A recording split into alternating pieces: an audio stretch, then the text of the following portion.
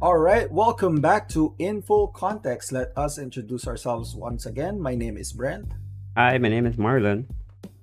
and today we are going to talk about a lot of things actually. So, we will be starting up with our weekly news roundup. We will talk about the Pacquiao and Duterte feud, which has been going on for I think several days already and starting to get a little bit spicy.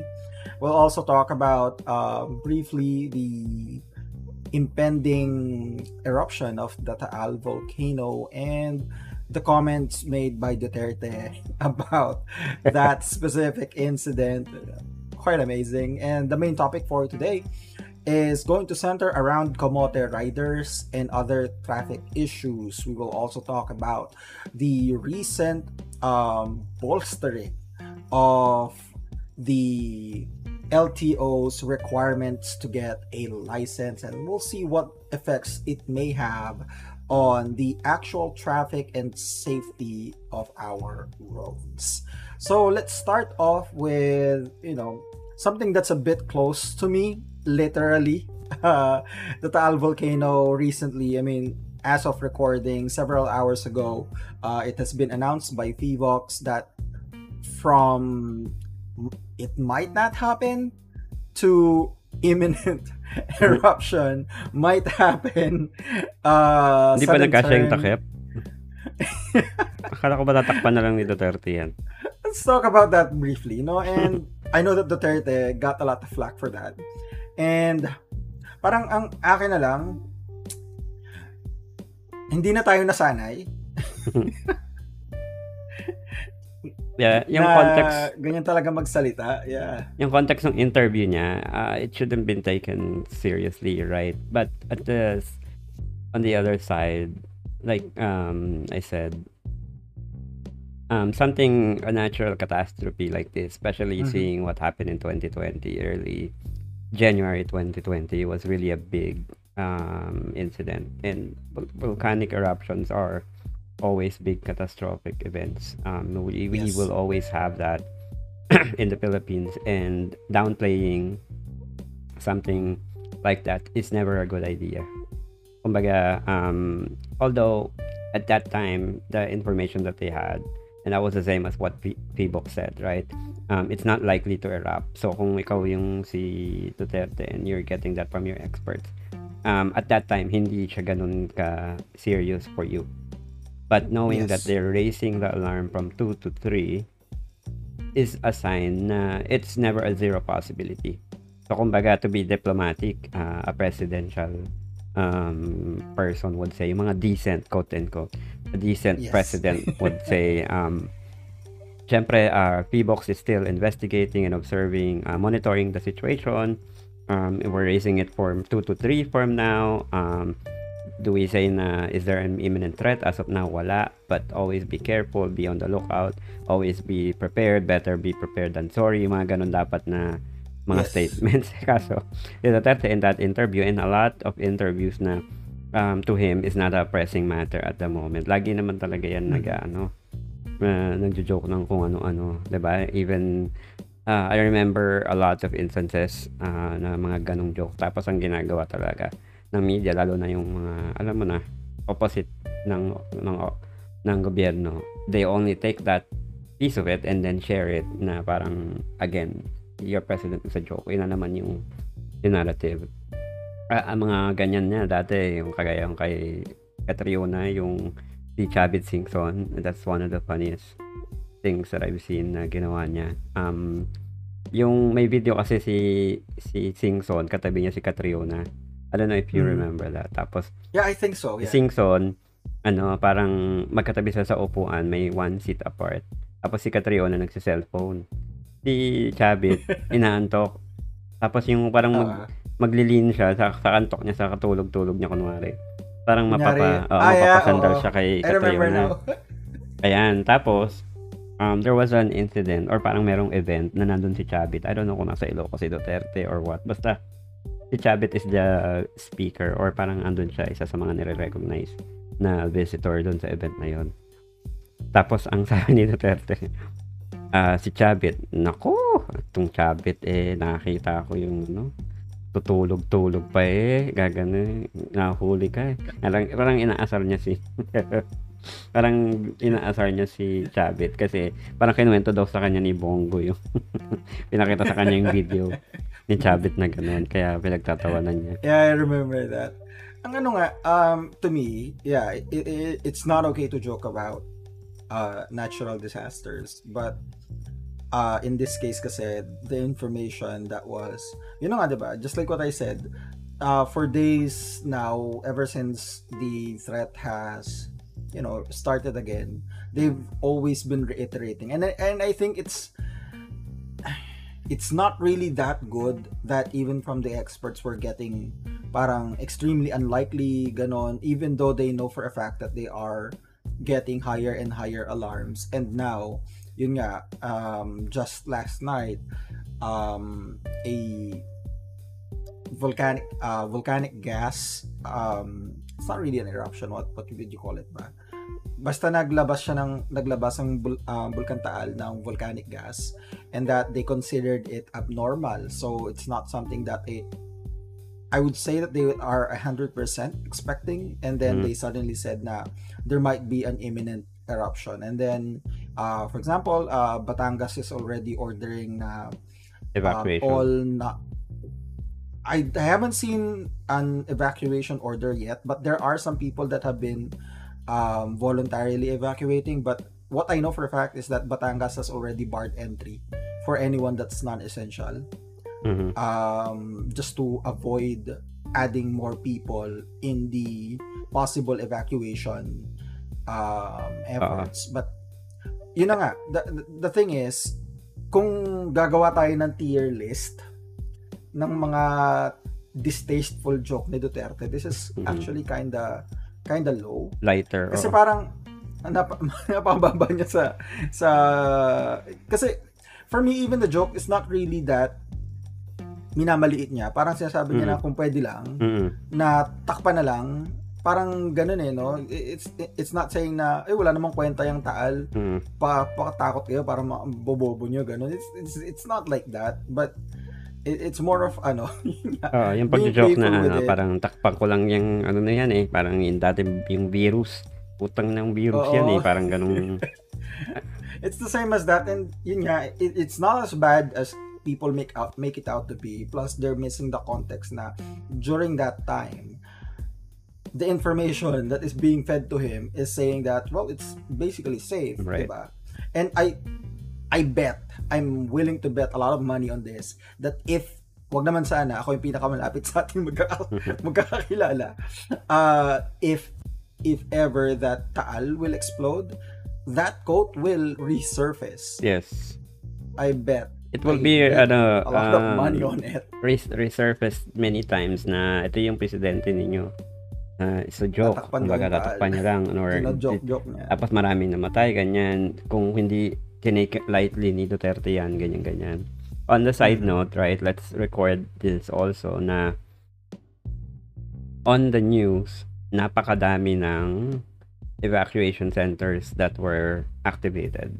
I saw a lot of people, like I said, may mga nag-evacuate na actually. Others are still voluntary, but there are a lot of places na meron na silang make-up tents and all that I know were deployed. Cavite, Laguna, Batangas. The LGUs are actually preparing. So in opposite of what we're thinking na it's taken lightly, preparations are being done. And that's even before this imminent announcement threat. Kumbaga merong ganong message that's being surfaced. So iba again, kumbaga posible pa din naman na mag-joke ka ng ganon, kasi nga it's not to downplay the impact of Taal, but it's kung yung nga sabi mo, kung pwede lang takpan ko lang yun diba, kumbaga ganon yung sinasabi niya. It's not naman na hindi niya inaano yung threat, sinasabi niya na kung pwede lang takpan niya lang, ganon lang gagawin, hindi man pwede yun. Diba? Siyempre, Twitterverse, yun na naman ang nila, and it will be reused and abused. Same way they did for Trump, diba? Yung mga, or actually not even Trump, siya din mismo, nung January, yung unang case ng virus, dumating sa Pinas, hindi pa nila masyadong hinigpitan. Tapos nung, March, April, doon nila binabalik-balikan lagi yung statement ni Duque, yung statement ni Duterte, ng mga acting on Yeah, the it's information that was available at that moment. Pero nire-resurface nila as if they knew those things, 3 months in ago. hindsight, diba? Oo, Yeah. 'di ba? Hindi naman. So, ganun na ganun ang mangyayari niyan for Yeah. sure. I remember that Trump's press secretary, when they were trying to do that to her. This is one of the things that I really liked about that press secretary kasi snappy siya.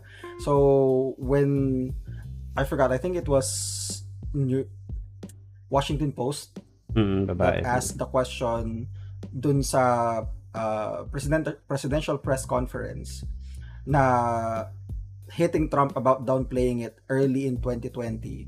What she said was just she recited a list of headlines from these different News news agency. outlets saying the exact same thing. So parang ang sinabi niya, so kayo din ba, are you willing to retract what you said? Kasi you're saying the exact same thing. And it's disingenuous for me na parang it's a kind of manipulation. Duterte says a lot of stupid things, but of course you still have to consider the context of things. Na parang alam mo yun, it's just too much. You don't even need to try para masiraan si Duterte. He says a lot of things that are really not presidential. I don't get it why you still have to, Call it do out. such. Kumbaga nanalo yan ng ganyan, Yeah. nagmumura na ngayon nung Alam mo nang kumakandidato pa ganyan lang. yan. Anyway, but yeah, I just pulled up some of the sources. There are already more than 1,000 people that are staying in evacuation centers, and there are current efforts to evacuate more. Yeah, I And saw the some thing news, is, even in, again, citing the most polarizing outlet, diba, Rappler. Rappler went around and checked these facilities. Kumbaga meron na talaga silang nakita na may mga ganyang areas na deployed. Others lang talaga bumabalik sila kasi ang kaya kinover ni Rappler itong story na to was not to highlight na may preparation na yung LGU or yung government ahead of time. Their purpose really was to visit the place kasi they for sure were not following social distancing. So yun yung pinaka-angle nung story na sa evacuation center na disregard na yung social distancing. Kumbaga, but my takeaway there was there's already evacuation centers. Kumbaga kasi families yes. din naman yung mga nando doon eh. Sa bahay naman wala man talagang social distancing, pero siyempre, 'di ba? It's a factor that would amplify the danger if in case talagang mag-evacuate yung mga tao. So they also have to consider that aspect of it na baka isa lang doon, 'di ba? Ma-infect, and normally ang evacuation centers natin is not even the best. Kumbaga basketball courts, schools, mga Yes. tents. So talagang malaki yung chance na yung crisis will double if they are not careful on how they do this. So I don't even know kung the best way to do na i-test lahat ng mga nandun doon or what. We know testing is not perfect, but ano ba yung magandang way, or as early as now should they just take the people out? Kasi ito pang ko normally pag nag-evacuate kasi sila, they don't take people out of the area. Baga parang sa malapit lang din dun sa So people bumabalik, alam mo yun. Maybe there should be evacuation centers, trucks and load of buses of people na they can take somewhere na mas comfortable, na mas safe, na mas ng COVID. Diba remember, a lot of LGU cities, they built isolation facilities that I know are currently underutilized. Kumbaga may nag-isolate na potential infected. I don't think, for example, sa Manila, yung sa Rizal Stadium, I don't know how many they did there. Parang meron silang hundreds or thousands of isolation wards. Those can be perfect interim evacuation centers that they can retain social distancing. Kumbaga, they can repurpose some of It's these built areas. for that, yeah. It doesn't even have to be Region 3, Region 4. Yeah, it can go yung mga lugar na yun as long as they're not using it temporarily. It can be used. So, ang kailangan na lang ng government transpo. Yun na lang gawin nila. They And don't need to that's be confined in workable. that Yeah. area, 'di ba? And this kind of disaster really is, we don't want a repeat of this kasi the last time it happened, hindi pa ganon yung surge ng COVID. Mhm. We've had like parang less than 100 cases lang yata at the time. Yeah, it wasn't even a concern. Um, Ang concern talaga nun was N95 mask and yung ashes. Yun yeah, lang. in a way, it kind of prepared some people for the pandemic kasi that was the time when people were hoarding masks Mm. to protect themselves from volcanic Ash. discharge, yung ash. Kasi parang I remember that there were a lot of PSAs about the possible effects of volcanic ash. So, may naalala ko pa yun, may pinapakita nila yung microscopic view Mm. nung particles that matatalas yan and it could damage your lungs and whatnot. So that's one of the reasons why I bought like ilang boxes ng mask, and then suddenly 2 months later COVID. COVID naman, and I was quite thankful that I had that, pero um yun nga, it's not something that I want to repeat, and I'm not even that Yeah. close to the volcano. Basically ang nangyari lang naman sa amin is that makapal Ash. yung ash, and there were several days na dark talaga. You don't want to go outside kasi ash would fall down on you. Na kailangan talaga nakapayong ka, naka full mask, glasses or goggles, Parang so ano, no? eye protection. 1990s all over yung Pampanga. Pinatubo. Yung pinatubo eksena. Yun yung mga naririnig kong kwento way back na yung mga kotse, natabunan, alam mo yun, parang sobrang dark. Yung umaga nagiging gabi. Dahil sa And dark.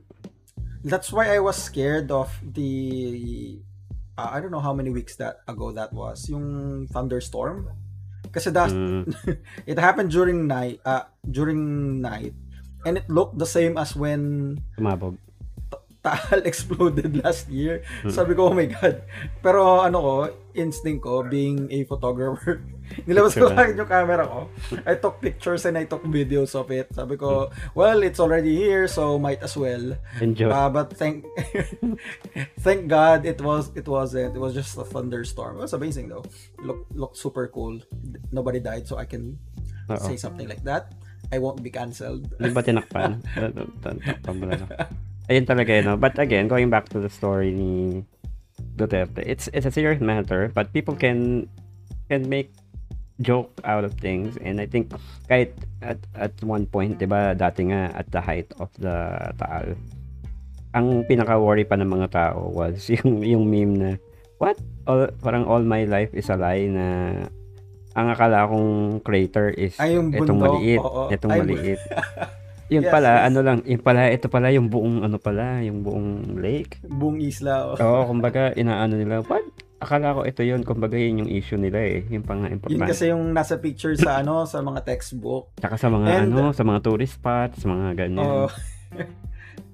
And I get that. I mean, Filipinos are known to make light of disasters. Kaya nga sikat yung mga picture natin na nasa baha, tapos mga nakangiti, mga nag-swimming pa sa baha.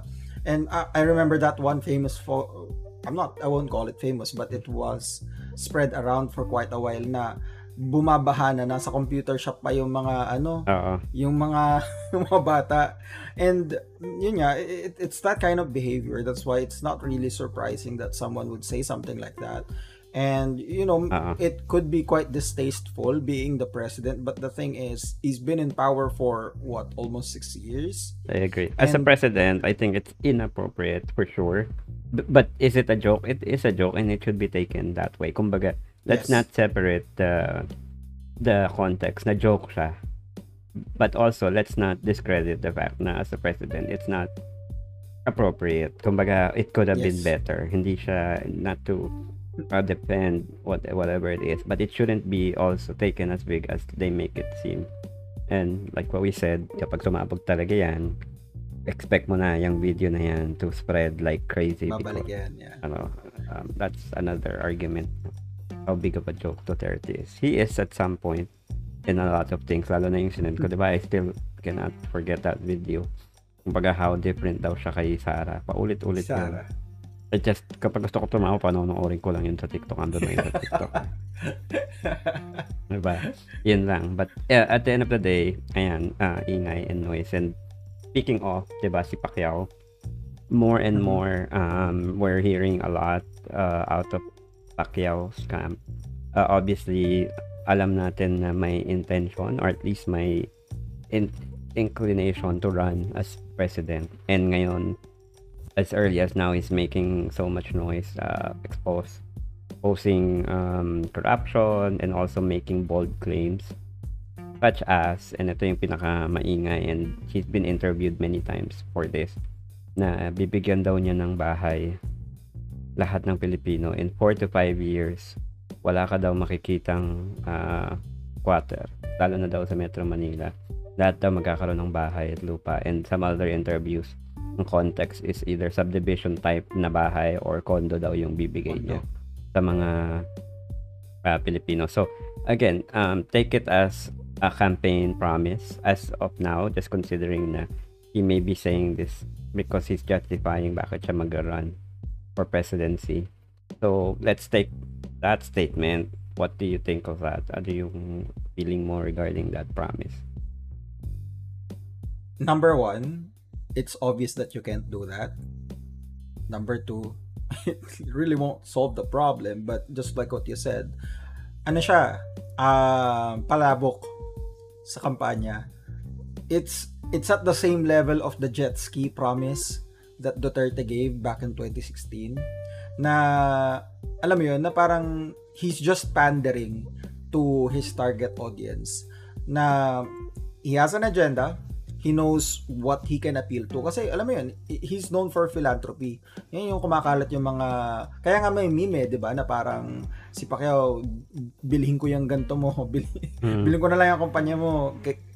Na, tas yung umiikot na video niya na after ng matches niya, na may mga nakapilang tao. Namimigay ng pera. Parang namimigay lang ng candy. Pero, yun kasi yung image niya. And I think that's what he's trying to preserve. And one thing that I learned is that don't listen to the promise, listen to how he will do it. Kasi ang daling sabihin yan 45 years, may bahay kay lahat. Actually, kahit 45 kahit sabihin mo ng 45 years, not 4 to 5. Kahit sabihin mo 45, medyo mahirap. Medyo mahirap pa rin. Pero sige, go on.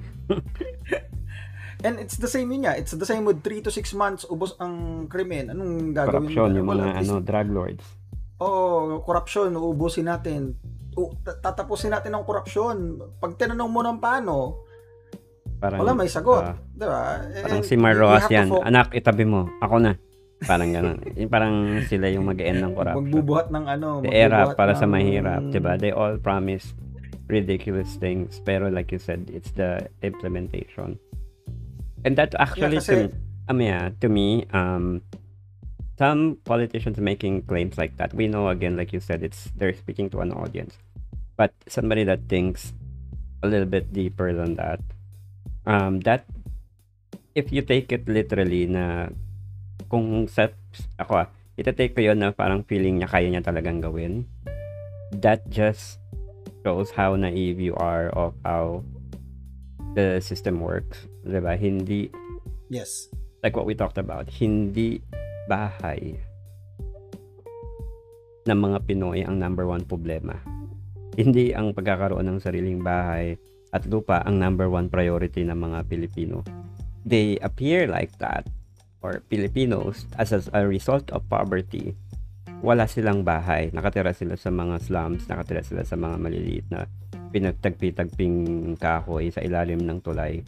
That is a result of poverty. That is a result of the work inequality. That is the result of lack of education. That is a result of lack of discipline even, right? Or kumbaga corrupt practices both from the private and the government sector.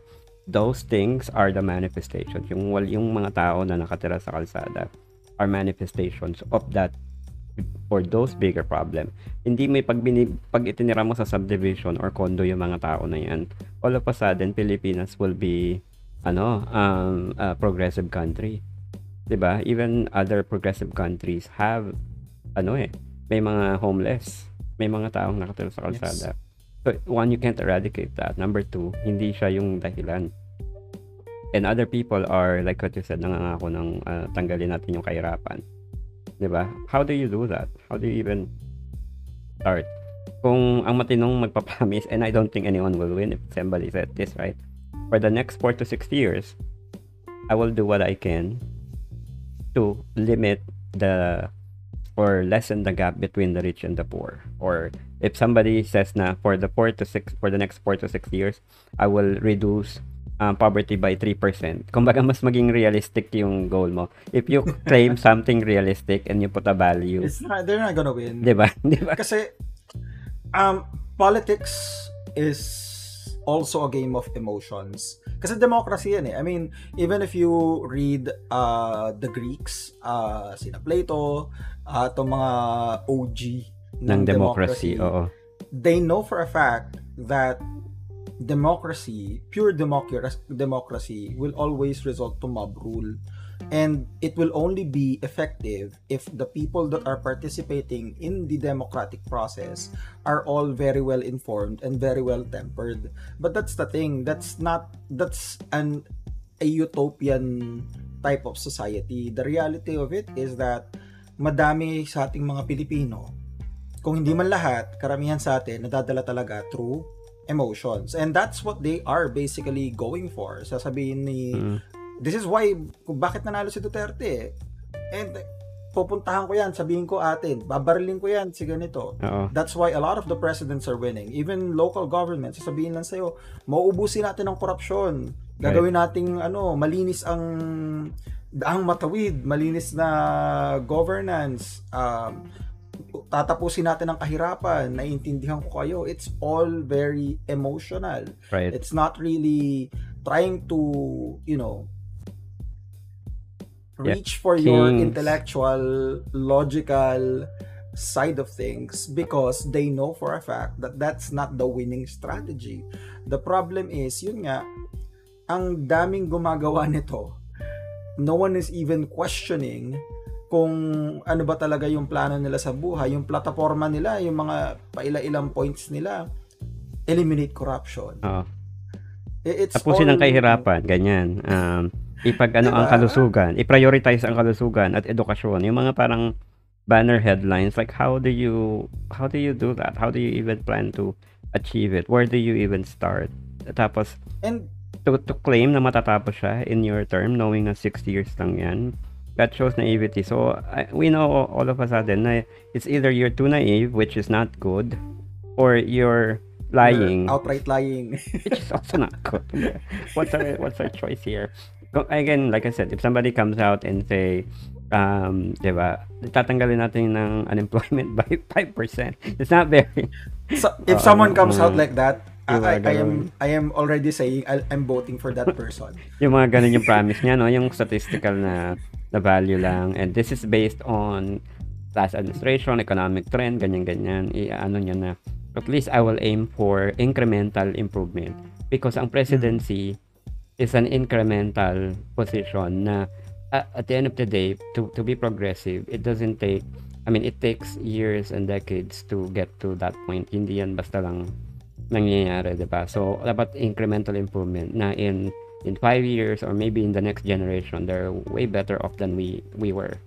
And dapat yun na lang ang promise, dapat yun ang commitment, and that's more realistic. And people would then know, to me, in my perspective, if we are all in touch of reality like that, mas yung mga tao na everybody needs to contribute, everybody needs to be part of the progress and yung change. Hindi siya basta lang you put the leader there na well spoken, diba, invokes emotion, yung magaling magsalita, nakakadala, use the right words, yun na yung mananalo, and then they can do it. Kaya yung mga nananalong leader, diba, sila yung mga may mga banner, statement, era para sa mahirap, walang kapatid, walang kamag-anak, walang kaibigan, walang bibigyan, ako lang ang kukuha ng lahat ng pera. Yun na pala ibig sabihin. Hirap. Kayo ang boss ko. Ayan. Yan. Ayan, mga ano. Ano bro, I don't remember Glorious I'm sorry. tagline. Hindi, ano ba yung kay Gloria? I don't remember the Glorious campaign slogan. I think I remember yung kay ano ba kay Ramos Yung, ano ba yun? Teka, ano ba yung kay Ramos? It was parang Pilipinas 2000 or something. May something silang, 1996 siya to ano ba no? Hanggang 1996. Basta, may mga campaign slogans that are kumbaga it sticks, pero at the end of the day, even if they were any of them were good presidents, they're never really entitled for full credit. 'Di ba yung article that I shared na talking about ang dami na naman nagki-credit grabbing dun sa LRT2, ang dami na naman nagki-credit grabbing sa ganito. Bakit ba kailangan mag-away? Bakit ba kailangan tipino yung i-credit? So this person outlined na contribution ng lahat ng administration into making LRT2 possible, like from the moment of conception up all the way to how it's done. Each president contributed to that, to building it. Now, some others deprioritized or prioritized other kaya na delay. Kasi parang it's a long time coming. Imagine mo kung yung idea was conceptualized 1999. That means that there was already need for it 22 years ago. 'Di ba? Yes. They foresee it. And kung nasa planning stage ka and you saw that was something that should have happened, meaning for the last 20 years we suffered kasi may need na noon pa niyan. Ngayon pa lang binibuild. And yung problem is exponential. It becomes a lot more worse. Parang for me, I think we should adopt the DARPA thinking. So DARPA is the mga experimental military tech ng US. They are the ones developing it. And how they're doing it is that they are trying to predict what will be the problems 25 years in the future and then come up with solutions for that today, right, so that they have that kind of lead time to do that. And I'm sure someone out there is doing that. The problem is, these things take time, and we've mentioned it in a previous episode na wala tayong pakialam kung sino magre-ribbon cutting yan. Basta matapos. Right. Ang gusto natin kasing matapos na practice is pupolitikahin yung project just because it's from an opposition candidate. It becomes too personal, and alam mo yun, it's no longer logical kasi these things, we've talked about it at length, binayaran na yan ng taong bayan. Kung hindi man siya directly from tax revenues, baka inutang pa yan. We'll be paying for that. And then, just because you got too personal and don't want, alam mo, go ahead. Stupid statements like, pagka nagawa yan, tas sasakay-sakay ka sa LRT. What? Ano yun? Parang, dalawan lang ba? Or Duterte supporters lang ba yung dapat sumakay ng project ni ganito? That's the stupidest thing I've ever heard. Diba? It's the same thing with the Marcos projects, diba? Na ayaw mo kay Marcos, wag kang umano sa expressway, something like that. Dapat ang mindset ng Pilipino and should always be is tayo as regular average citizens, we are united. At ang kalaban natin talaga, dapat mga politiko. Hindi tayo kakampi sa isang politiko tapos take that side as makipag-away sa kapwa Pilipino. Dapat ang magkakampi yung mga average citizen na magkakampi tayo in one line, and then ang kalaban natin, ang mindset natin kalaban meaning hindi hindi para magrebelde. Para magrebelde. Ang kalaban natin meaning ang mindset natin is as a people collectively, we hold these people accountable na pag may hindi sila ginawa, we're together in one in calling them out. Para next election, we put somebody better or something, and they know that they won't stand. Ang problema kasi, kung meron tayong polarizing opinions on this matter, tapos you even call out the other side na, sige, pagka ikaw nakikinabang, ikaw ganito, ganyan. Everybody is entitled to the benefits. Hindi dapat gano'n ang mindset. 'Di ba? And it's nasusuportahan ng mali, whether you're on the right side or the wrong side of it. The fact na mayroong supporter yung side na yon, feeling nila na, well, you can't please everybody. Nagiging mindset nila, well, syempre opposition yun. Diba? They don't look at the argument for the merit, but instead they look at it kung sino yun at kung side ka belong.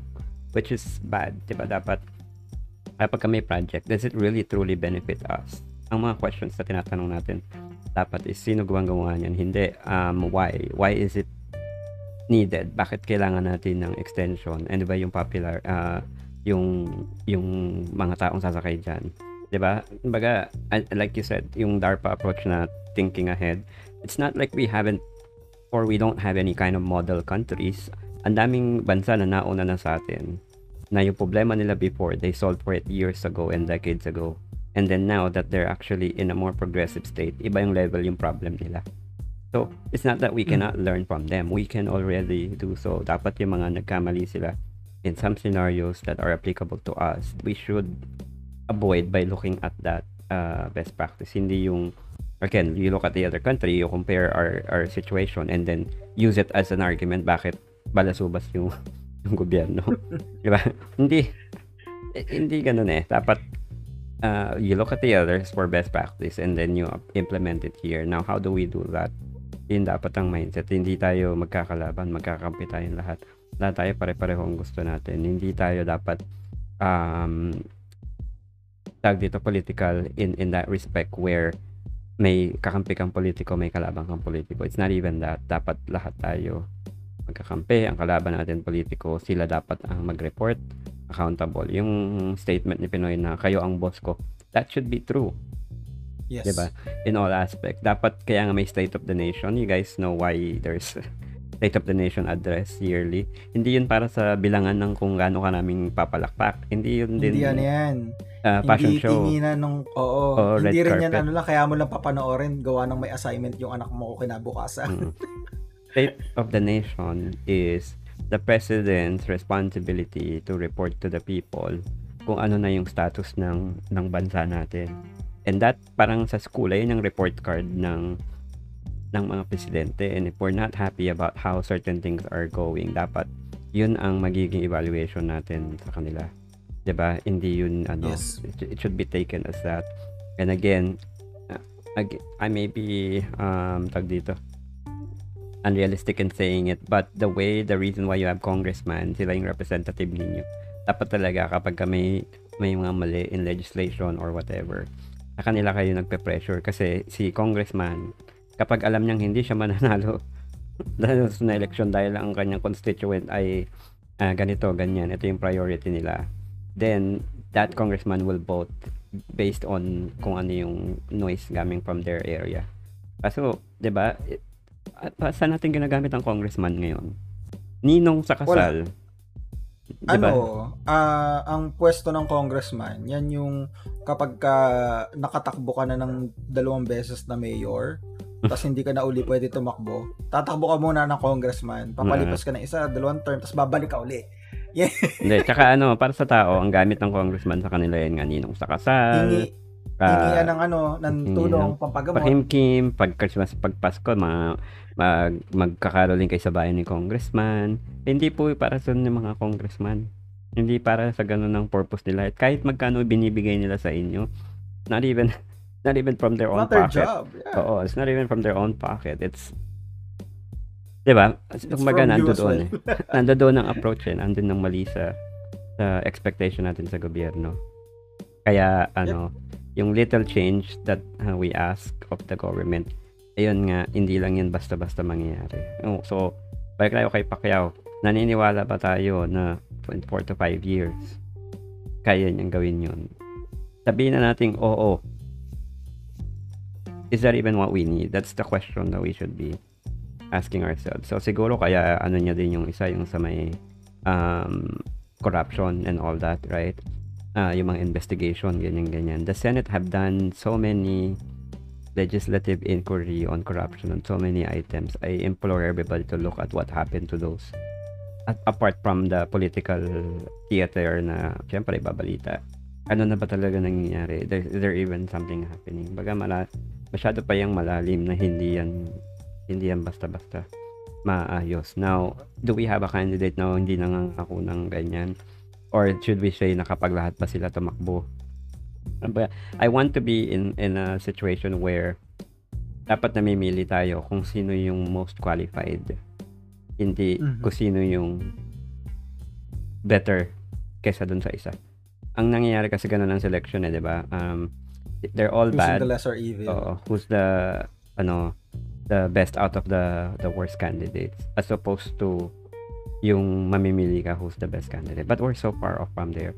We have to be realistic in our expectation, but also we have to when something is being done and that we know it's for the greater good, we should be openly accepting it. Kaya ito yung 'di ba yung topic natin today, and like so many others, there are a lot of new rules being implemented. One being the most controversial is LTO. LTO had released so many things since the admin, right? Sa kanila nag-umpisa yung dalawang plates sa motorcycle, yung malaking yung Malaking kailangan plate number. malaking plate sa harap at likod daw na dangerous daw yan sa motor. Ganyan. And then again recently LTO released memorandum or a requirement na before you can even take your license your exam, you have to take certain hour courses for practical knowledge of road rules and all that, which we lack obviously sa Pilipinas. Alam naman natin Yes. gaano karaming fixer, gaano karami ang walang lisensya, and even if they did, ambaga yung manner how we do it. Tapos alam mo ba, in my journey getting a license, syempre nag-YouTube ako pag ng drive, ganyan. Tapos I came across video sa Japan, how to get a license in Japan. And in other countries ganun din, lalo sa US, diba? Sa DMV, meron talaga sila individually before a driver gets a license. Meron silang courses that they pay for. Tapos yung one-on-one talaga na supervision nung instructor, and then they evaluate your performance. Everything na kailangan mo or you're expected to do as a driver, meron talaga silang checklist, stringent, talagang series ng study even before you apply for the license. Kumbaga kailangan pumasa ka ng ganong stringent. Now I imagine something like that being very good, and it is kasi in those countries nakatama naman disiplinado yung mga driver. Syempre may mga exemption yung mga addicts or mga drunk driver, but it will never go away. But yung manner of being calibrated on what everybody should be doing. Simple as sining may right of way, simple as, 'di ba, ang priority ay pedestrians, or simple as yung pag-overtake, mga ganong bagay. It's more stringent. So therefore, una, binabayaran nila yun ng mas mahal. If they fail, they have to redo it, meaning it costs you more. So yung responsibility, accountability kaagad nung tao nandoon, kasi babayad ka ulit Tapos it will take more of your time. Kung gusto mo talaga mag-drive, sabi nga nila, it's a responsibility, it's not a right.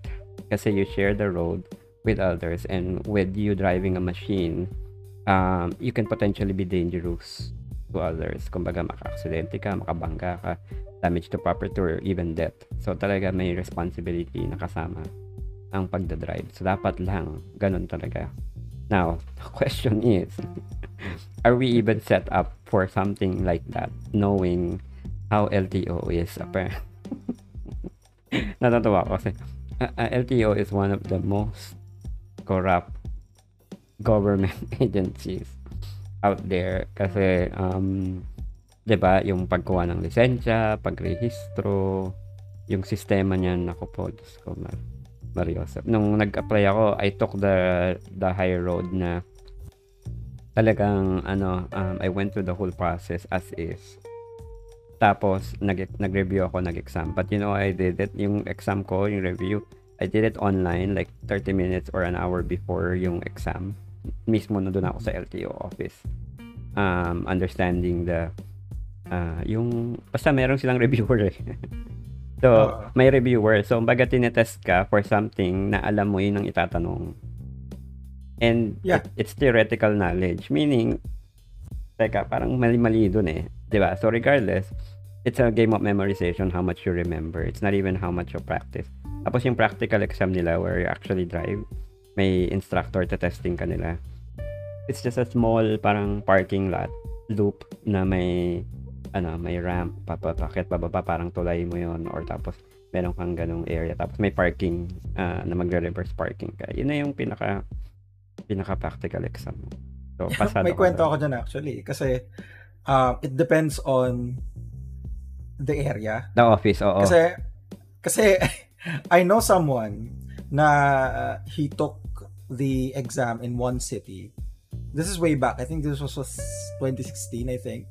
He Right. took it in one city. Tapos medyo mahirap yung ano doon, yung driving course. Tapos there was parang steep incline dun sa course. Tapos naka-manual siya. So, nahirapan siya. Ang ginawa niya, nagpalipas siya ng konting oras. Then, he went to a different city, which is sobrang dali nung Oo. course. And then nagkaroon siya ng lisensya, and just for the record, for the first 6 months of him driving, he already damaged another car. So, Ang daming area na walang actual testing or practical driving eh. It's literally just a parking lot. Ako, I went to Maine, which is the main LTO office. Kasi doon lang, eto pa, isa pang gripe ko dyan is, me as a PWD, hindi ako ma-accommodate ng mga satellite offices or satellite ng mga CTE. Kasi people are afraid to issue a license for somebody with accommodation, like disability or whatnot. Kasi daw, magiging responsible sila sa, parang pag na-involve pa sa aksidente, ganito, ganyan. Parang they don't want to have to do anything with me having a license. Almost na hindi nila ma-decline. But, I know my rights kasi I literally sa paper, sa application form ng LTO na it's given to every single person applying for a license, may provision doon na kapag persons with disability ka, merong area na i-check mo kung ano yung disability and ano yung accommodation mo to be able to drive. Tapos as long as you're deemed physically fit to operate a motor vehicle, given na may accommodation yung vehicle mo, may special whatever, then you should be entitled kapag pumasa ka ng medical and all that, ganon. So Pasay doesn't want to do anything with it. Si LTO Parañaque, doon ko nakuha yung yung student. So I went to medical, okay lang. Pero nung kukunin ko na yung actual license for hindi daw pwede. Tapos dinala ako sa Pasay. Sabi sa Pasay, ay kasi ganito, ganyan, ang daming eksena. So I had to go to the main office. And this was a year later kasi it was too much hassle na pupunta pa ako sa main. Ang narrative doon, sabi nila, meron daw kasing doctor sa LTO main, forgot the name, na siya daw ang magbibigay ng clearance for me para makapag-apply ng license. Kasi parang siya daw yung expert ng PWD, sabi ko. So, he's only available, or he or she is only available in Maine, yes. Siya lang ang pwede niyan, si doktor ganito, ganyan. So, sabi ko, what if I live in Zambales? What if I live in Batangas? What if I live in Bicol? What if I live somewhere else? So, I really have to go to Manila. To begin with, PWD ka na nga eh. You have to go to the other place just to do this. And bakit yung mga satellite offices are accredited to clear somebody of medical and not physical ability, 'di ba? Kumbaga, bakit sila merong mga accredited clinics if they can't certify? Dapat sila din may capacity to do that. Kumbaga, nagpapasahan lang eh. So, I'm asking ka ng question ko. Siyempre, wala makasagot ng tama. Ay, sir, kasi kayo sila na lang kausapin nyo. Ganun lang yung mga, ng mga tao. So, I went there once, parang 1 year ago. Kasi ang student, good yan for 1 year. Yeah. So, in the 2 weeks, supposedly, yung minimum para makapag-pro ka, I'm non-pro ka, I went to LTO to get it. Tapos, pinuntahan namin yung main. Wala yung doctor na yun, nasa seminar conference. 1 year later, parang 2 weeks before mag-expire yung student ko. Kasi nga, pumunta kami doon, wala naman siya. Wala, nasa seminar pa din si Doc. Doc, anong klaseng seminar pinupuntahan mo? Number 1. Isang taong ka nang nagsiseminar. Never kitang inabutan sa LTO main. But I made sure that na hindi masasayang yon. So, I went to the main office, went to the LTO chief na main, and asked, and told them the situation. Sabi nung LTO chief nung main sa Quezon City, sabi niya, sorry kasi yung iba talaga hindi sila sanay sa ganito, hindi nila alam yung ganitong kaso, ganyan. So, pinapasa-pasa. Siya, certified na, sige, you can go through the whole process, basta pag pumasa ka sa exam, pumasa ka sa ganito, we will issue you the license. Yun, I went through the whole thing. Madali lang naman. For God's sake, I was driving for 1 year now with a student license. tapos i-exam Yeah. mo ako ng practical exam. Kumbaga, that's how I got my license. It was so hard for somebody in PWD, tapos hindi siya, hindi siya calibrated. And I get it. Siyempre, marami, parang weird naman. Bihira naman kasi sa Pilipinas yung katulad ko nagdadrive eh. Kaya, ano ba, I can't fault them. But the question is, are we even prepared to do something like this given na mas magiging stringent tayo? Yung ate ko, by the way, may license. Never yun nakapag-drive. Never nag-practical exam. Never. Pumunta sa LTO, may paper, may sagot na. Pagpunta doon, never naman pinahawak ng sasakyan. If you give her my keys, she will not be able to drive, but she has a license. It was way easier for her to get license than ako na nagda-drive mismo. That's the worst part of it eh. So alam ko na we're not set up where kung sino lang talaga yung qualified will be able to do it. So now it's just a question of more cost. Diba? Is it even Kasi worth it? The thing is, I would say na adding the required amount of education is a step in the right direction. I think we can agree on that. Right. The problem is implementation. Kasi, alam mo yun, there are a lot of people that have been, I'm not even going to name anymore, that has licenses na hindi dapat just because of number one, they're not really knowledgeable about traffic laws, how to behave even. Right. Hindi na yung bastang traffic laws lang, just how to behave while operating a vehicle. These people na, alam mo yun, just like what you said, sobrang daling kumuha ng lisensya for someone that is not equipped to do it. And it shows. 'Di ba? Naalala ko tuloy yun, yung start ng quarantine, yung kakaunti na nga lang yung sasakyan sa kalsada, may na-aksidente pa sa EDSA. I think that was like April or something. And yes, in a way, the added cost will be able to at least deter some of the people from applying, but it's not really a good gatekeeper, I would say. Yes. Kasi for me, it requires a large overhaul of the system. Kasi as long as people are able to do that, kasi I am aware of those types of schemes din, na dadating ka lang doon, parang ang gagawin mo, pirma-pirma ka lang, fill out ka lang, paglabas mo meron ka ng lisensya na okay na, antay mo na lang yung ID. And it's not fair, and it's not just not fair, it's unsafe to do that, and it has manifested in many ways in the actual roads, di ba? Para someone holding a license na hindi talaga marunong mag-drive, how do you even issue somebody na hindi marunong mag-drive? Yun talaga yung best example ko, yung ate ko eh. Kaya lagi ko yan inasar. Buti ka pa, dali mong nakakuha ng lisensya. Yeah, and the thing is, for example, ako, I don't have a license just because when I was about to get one, bigla sila nakikpit. And I can't be bothered to do that. And I'm not even, hindi naman ako naglalabas ng bahay, so I never did it. But I know how to. I've been taught from way back pa. Ang ginagamit pa namin noon yung multicab. Multicab. Kailangan namin na yung tipong huhulaan mo kung nasan yung manibel, yung pagkakambyuhan. Oo. Kasi lumalaban, hindi siya consistent. Ayun, but well, my point is, alam mo yun, I mean, I don't consider myself as someone that would be able to competently drive really well. Maybe with some practice pag nakakuha ko ng student license. But there are people out there that are willing to get a license knowing na sobrang basic lang nung alam nila, yung iba wala pa talaga. And there are people that are willing to provide it unless that kind of activity is Stop. Alam mo yun, stop.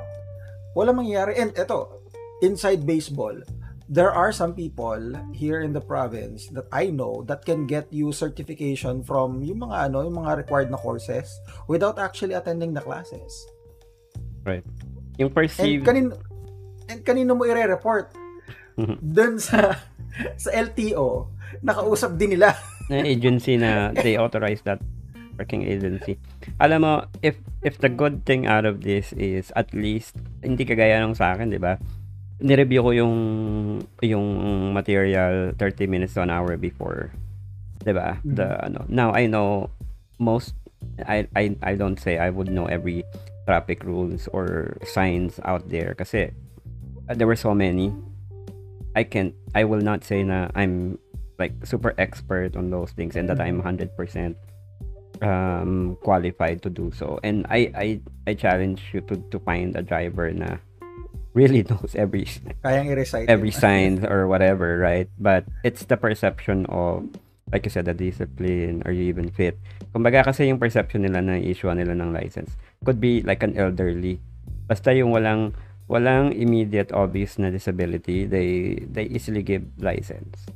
Tapos Mhm. yung kagaya ng sa akin, so hard. And I've been driving na for a year and 'di ba, still to get the difficulty just getting my rightful license, and I'm willing to go through the process. If the only benefit that we get out of this is more people have been introduced to at least go through the course, understand na may mga rules, ganito pala to, yung ganyan, ganyan. If they learn a little bit more than just getting a license, na pumunta lang sila doon, umuwi ng they don't know any better than before they did, or they applied for the license, I think it's already a win for me. It's Yeah. already a takeaway na at least meron silang ganong klaseng awareness. Pero, again, problem with implementation, problem with yung application. Kasi knowing something is only step one, eh, hindi mo naman nagagawin. And it's also hard, even if you want to abide by the rules, like simpleng bike lane, motorcycle lane, or simpleng mga bagay-bagay sa kalsada. Kung lahat ng tao sa kalsada, nakasama mo sa kalsada is not following, it's so freaking hard to follow. Yung simple na yung distance between vehicle to another, yung gap Mhm. namin between yung stopping, na kapag ganito yung speed mo, kailangan you maintain at least 5 to 8 lengths of your car na hindi ka dapat didikit. And in Metro Manila, in some areas, for you to to leave that much distance between you and the next car while you're driving, naku, it's haven for motorcycle. It's haven for Yes. yung mga tatawid na yung naghihintay ng turn na makatawid sa kalsada, sa crossover or sa intersection. They think na kapag nagme-maintain ka ng ganong klaseng distance sa kalsada, they think it's their chance sumingat. They think it's their It's chance na open oo, yun eh. na parang ganon. At kung ikaw yung nagme-maintain ng ganong distance, ikaw pa yung ipe-perceive na mabagal. Ikaw pa yung ipe-perceive na walang kwentang mag-drive. You're Yeah, keeping a safe distance, 'di ba? Yun yung tatawa ako. and it's crazy. And you know that ano naman ako, 'di ba? Na ako, isa akong avid cyclist na for Mm. I think 5 years now, more than 5 years, I have been regularly biking long routes actually, and I've been in many accidents that are not my fault. Mga tipong nasa gilid ka na, konti na lang nasa sidewalk ko na, gigit-giting ka pa. Mm. Tapos, bago to. Nasa bike lane ako. Bike lane. So, I am well within my rights to be there. And syempre, me, being in a bicycle, in a mountain bike, I use an app kasi, yung Strava. I know for a fact that my top speed kapag tuwid lang yung daan is like 20 to 30 kilometers per Mm. hour. Sagad yun. So you can't expect me to move as fast as a car or as fast as a motorcycle. So mabagal talaga ako. Sakto lang. Tsaka ano ko I went for a ride just for Trolling. chill ride, yeah. Hindi naman ako Racer. makikipag-racing. Naka mountain bike ako, medyo mabigat yung mountain bike ko kasi yung gulong ko medyo loaded pang putik kasi yun eh. And then, gigit-gitin ako ng mga motor na bubusinahan ka pa just because mabagal ka. And alam mo yun, kung yung kotse na dumidistansya na binubusinahan, pinupuna na ang bagal-bagal mo is already stupid. Doing that to a bicycle is even stupider. Especially in a Kasi bike lane. Oo. Yeah, kasi I can't even do that. And before, I've been in an accident na sideswipe ako ng sasakyan. In a road na parang apat lang kaming nandun. And The other two are from the other side of the road. Na side swipe ako, nakagilid na ako ng todo. And I'm an advocate of um, proper cycling. Yung sumunod, hindi porke bike ka, hindi ka nasusunod sa traffic law. Na hindi ka titigil pag red light. Ako, inis ako sa mga ganyan. Diyos ko po. That's a no for me kasi yun nga, I'm not part of any bicycle groups, but the group of us are us friends. We follow the traffic laws kasi number one, it's also for our safety. May mga ang dami nang na-aksidente na ganyan, and just like what you said, whenever I go out biking, especially in an area where there's a lot of other vehicles, I just assume that everyone is stupid.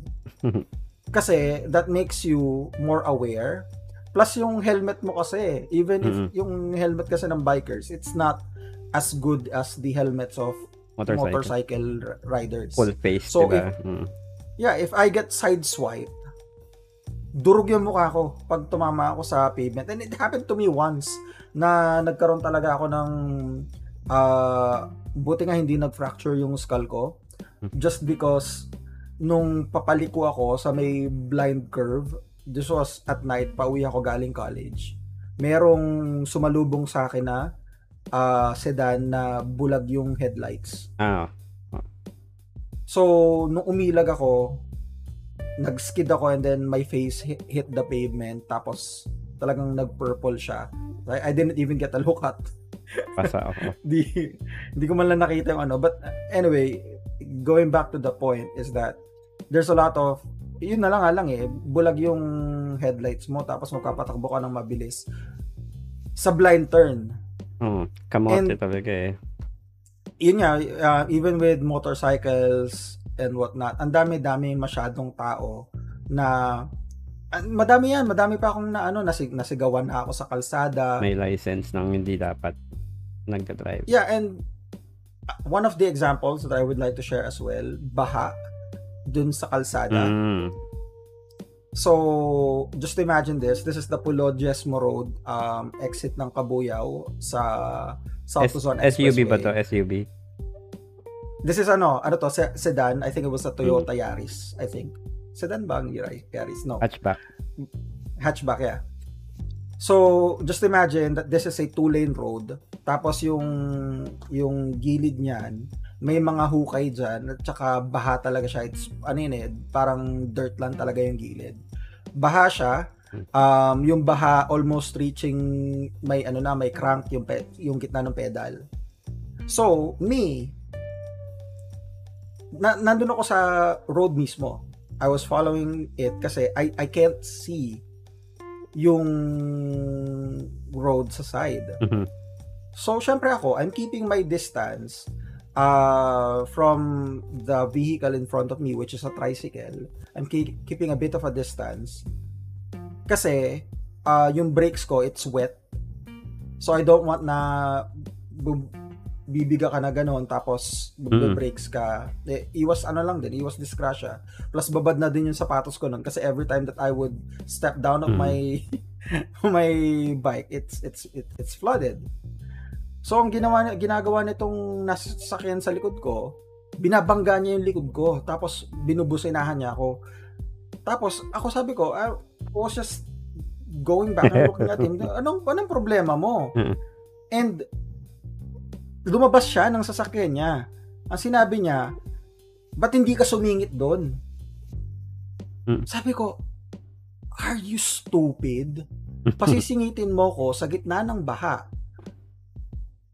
And this went on for traffic siya. Mahabang traffic to. Binabangga niya ako ng binabangga. And I bet that person has a license. Gusto niyang mag-lane split. Gusto niya sumingit ako doon sa kanan. Lane splitting basically. Diba? Parang ito talaga lagi akong sabi nung medyo pinabawasan ko na ngayon kasi kasakay ko yung baby, talagang umiinit yung ulo ko sa mga kasabay ko sa kalsada, yung tipong kagaya ng ganyan, magta-turn ako sa right or magta-turn ako tapos may sasakyan or may tumatawid sa harapan ko, pedestrian, syempre ito muna ako, bagalan or what, tapos bubusinahan ka ng nasa likod ko. I mean, sasabihin ko lagi, ano, banggain ko na ba? Taga saan ko na ba yung tumatawid? Burundulin ko na ba kagad yung sasakyan? Gusto nyo, ano bang hindi ko ma-imagine? Yung tipong may tatawid, may sasakyan sa harapan, yung nasa gitna ka ng kalsada. Siyempre, alam mong may obstruction, kaya ka hihinto sa Mhm. kalsada. Tapos bubusinahan ka lang nasa likod mo as if ang laki-laki ng kasalanan mo. Lagi ko nasa isip talaga sa utak ko na, ano bang gusto nito? Banggain ko ba yung nasa harapan? Yun ba yung gusto niyang mangyari? Gusto niya bang ano na ano, banggain ko na. Okay lang ba? Ayun ang laging tatanong May ko sa utak ko eh. Kumbaga parang may may mom has a line pagka nasasakyan kami tapos traffic tapos mm, busina ng busina yung nasa likod. Ano, lilipad na ba kami? ah, yung yung kaka-green lang, yung tipong kaka-green lang. Tapos like bubus 0.001 tapos seconds right bubusinahan ka after. parang ang bagal-bagal mo na. Parang ano, kailangan ko bang may foresight na go kaagad ako, hindi pa ano. Tapos yun nga yung mga sumisingit, lalo na yung sa motor, this is the thing that I hate is yung naka-turn signal ka na malayo-layo pa. You're making Mhm. your slow turn to that direction. Tapos paliko ka na, yung bibilisan pa nila para Para sumingit, umabot. para sumingit sila sa'yo at that same area where saan ka talaga liliko, yung tipong kakanan ka, dun sila nagmamadali at alam nilang liliko ka lang naman eh, it would take what, 3 seconds to Mhm. make that complete turn. G na G sila, kailangan nilang singitan yung sarili nila, knowing na blind spot ng driver yung right side. 'Di ba? At saka, Yes. I know, kasi before I turn, I make sure to look at the side mirror. Lagi ko yun Mhm. pine-prevent. Ang di ko talagang maintindihan is bakit ganun yung mindset nila na sumingit pa. Lalo na yung ibang motor na sisingit din on that right same direction. 'Di ba? No, so okay, sisingit kang ganyan, liliko rin siya. Siyempre yung sasakyan, yung lapad nung ano nun, yung turn niya, tutumbukin talaga kita kung talagang, kumbaga, hindi ako maingat. Yung Yeah, prone, and 'di ba? Prone sa accident yun eh. If it's yeah, and anybody else, 'di ba? I'm Delikado not yun. an expert in traffic law, but I'm not sure, so I'm not sure if this is legal or not. Pero I would say na overtaking in the right side is stupid. Oh, tsaka I would say that pagliliko. lahat yun eh kasi we there is a good example of this. I've been itching to Mm. talk about it for the longest time. This is exactly what happened. Dun sa it's quite old news. I think parang prior to the pandemic pa yata to. Na there was a underage Mm. boy, laseng, walang lisensya, walang helmet, lumiliko yung ito nga hindi lang to basta naka-flasher eh. He was already in The the process. motion Oo. ng pagliko na parang ano yun, I think a fourth of the body of the truck was already inside the tawag ito, The lane. gas station Okay. na pagpapasukan niya. Tapos sumalpok tong si rider, and there's a lot of things that happened wrong there because number one, I don't even know if we can blame LTO for this kasi for the mere fact na this person is unlicensed. Mm. Pero the problem here that I'm seeing is that this exact same behavior is being exhibited by those that are actually licensed. Hindi natin nila lahat, but we've seen Mm. it. There's a lot of it. And another example, actually madaming example, even first-hand, second-hand knowledge within our circle of acquaintances, there's a lot of things that happen because of these things. And alam mo yun, nakakalungkot lang din kasi na just because you didn't want to go through the hassle of actually trying to learn, actually going through the entire process, that you're endangering your life and others' life. For But the example, thing is, ako, ayun ang argument kasi ang doon, Brent, is the process itself, even if you go through, doesn't necessarily make you a better driver out of the gate. Like I said, I went through the yeah, I process. agree. I don't know that it helps anything, but ito nga, kaya ang argument ng mga tao sa bagong rules ng LTO is doing it is just more money for LTO. Wala talaga siyang Mhm. immediate inherent benefit kasi I think ang unang-unang kailangan mangyari dyan, and I think a lot of people will self-correct, and this is just my assessment of it. The enforcement is what's lacking. Kasi kung ang tao That's by theory, ayun yung nandun sa test, ayun yung nasa LTO, Mhm. ayun yung ginagawa. And then out in the real world, even before you take the test, even before you actually drive yourself, yung second knowledge lang na yung jeepney driver na sinakyan mo, 'di ba? Na ganito sumusunod kasi ganito or alam mong bawal. Hindi sila nagbababa humihinto sa kung saan. Or yung taxi driver na nasakyan mo ganito kasi alam mong bawal. Ikaw mismo nagkakaroon ka na ng second hand knowledge kung ano yung mga pwede at hindi pwedeng ginagawa ng driver. Through Mhm. second hand knowledge, hindi mo pa yun ginagawa if the enforcement is right. Sample din sa Parañaque, may bike lane, may motorcycle lane, 'di ba? But yung implementation on the first week, every day merong nanguhuli sa sa motorcycle lane. So ngayon, for that week, makikita mo ang daming motorcycle, they're following the motorcycle lane rule, 'di Mhm. ba? So, after nung immediate burst nung implementation nun, nawala na yung mga nagche-check. So basically very random na lang yung pagche-check. You can see yung mga motorcycle now are likely not to be in the motorcycle lane kasi nga wala namang nanguhuli.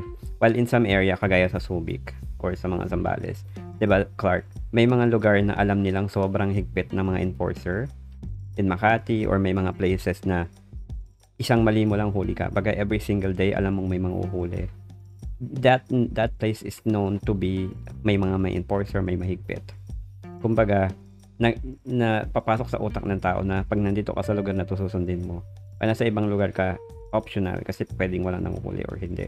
So sa enforcement, una, even if we have to do it every day for 5 years or 10 years, to the point that it becomes culture, to the point na it becomes standard na every single time na gagawin mo yon, without a doubt mahuhuli ka, you will naturally follow. Yun ay ma-adapt. And then by theory, you educate bakit ba binabawal yun. Kumbaga yun dapat ang dynamics nun. Dapat mas ano yung enforcement. And even on the na tayo sa enforcement, 'di ba? Umihigpit na. Noon pa natin alam, kagaya sa Manila, ito pa isa sa mga nakikita ko dito this week. And pag sinabi natin kamote rider, by the way, it's not just motor. Pag sinabi, Pati pati ano yan, four wheels, lahat ng driver. 6 wheels, just to be fair. And not even while moving, mga batas kagaya ng no parking sa kalsada. This is my biggest pet peeve whenever I drive. And then, bawa may palengke or may mga establishment na talagang they were not set up for a parking or whatnot. I really don't go there. And if we do, I just drop off yung partner ko and then I go around and then look for a better place. Kasi matayin ka lang ako sa kalsada ng saglit na ano, and then I know na maraming dumadaan. Kating-kati na ako umalis kasi nakakahiya for me na nakaharang yung kalsada, yung sa kotse mo doon. But to some others, lalo na sa Manila ngayon, nag-iigpit sila ng enforcement ng no parking. Napakadaming videos ngayon that's coming out na nag-aawa yung enforcer. At saka yung mga car owners. Kasi pinipilit na mga car owners na ang tagal-tagal na namin dito, parang ano, ganito, ngayon lang kami nahuli. That's number one, that's not a good argument. Diba? Ibig sabihin nun, oo, matagal ka nang nagwa-violate. Oo, thankful ka ngayon kapag nahuli. It's an admission of guilt. Oo, tsaka ano, yung ano, kakadating ko lang eh. Kumbaga, may kinuha lang ako, may ganito. Ito, harapan ng bahay namin. May kinuha ka lang sa harapan ng bahay nyo? Ano yan? So kapag wala kang kinukuha, nasaan yung kotse mo? Saan ka nakapark? Diba? Tapos maganda yung magandang pang-kontra dyan eh. Pagka sinabi na, ano, sasaglit pala ako, hawakan mo yung tambucho, tingnan natin kung mainit. Tapos, mainit. wala pang parking. Tag dito, ano, nakalagay mismo no parking. Wala pang 5 minutes. Diba? Parang germs pag nahulog yung pagkain. Kailangan pa. Tapos wala namang dumadaan, ganyan.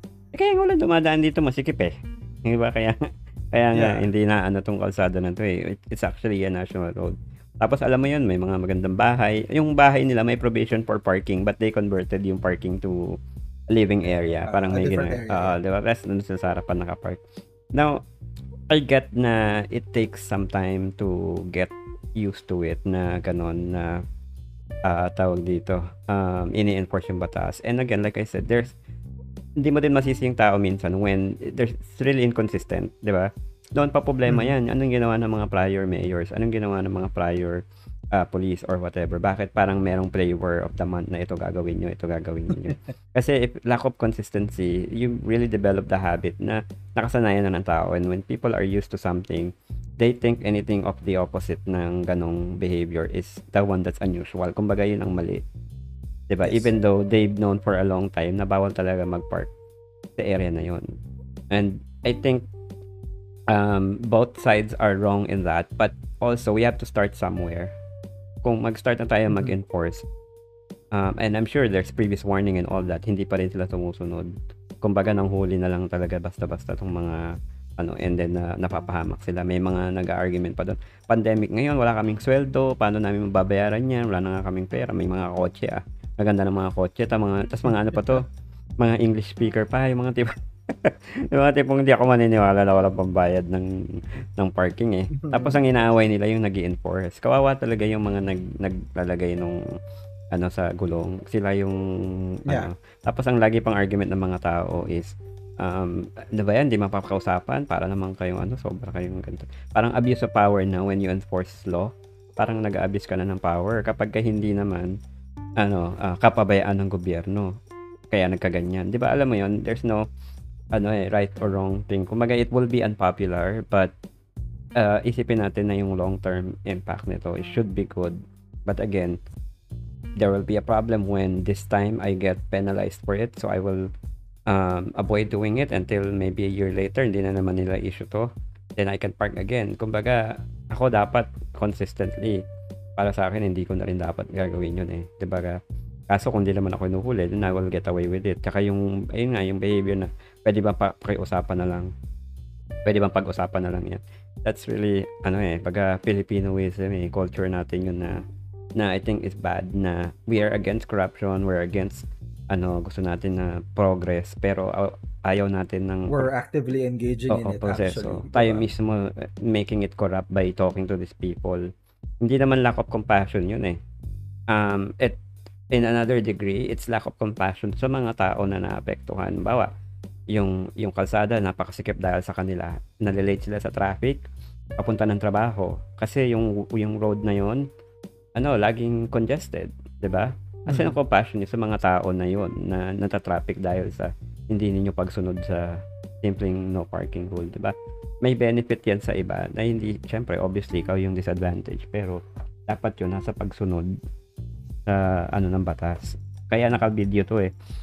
Ang labanan kasi ngayon, video na eh. Video ng enforcers, video ng mga inuhuli. Kung whoever posted, yun yung story na mangingibabaw, yun yung narrative nung... Sino yung mauna? Nung conversation. Alam mo, meron ako nabasa doon eh, good point or good exchange. Although, ito, I don't think it has anything to do with Duterte, pero nakalagay kasi doon. Nag-post kasi yung isa sa mga nahuli.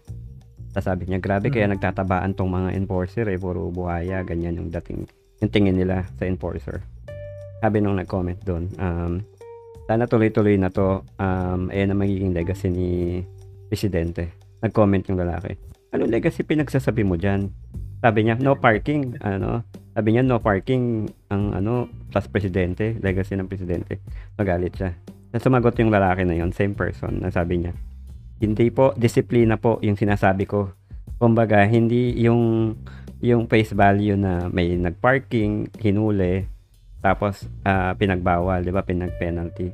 Dapat, ang maging take-away natin dito is dapat may disiplina tayong sumunod sa batas. Kapag bawal, bawal.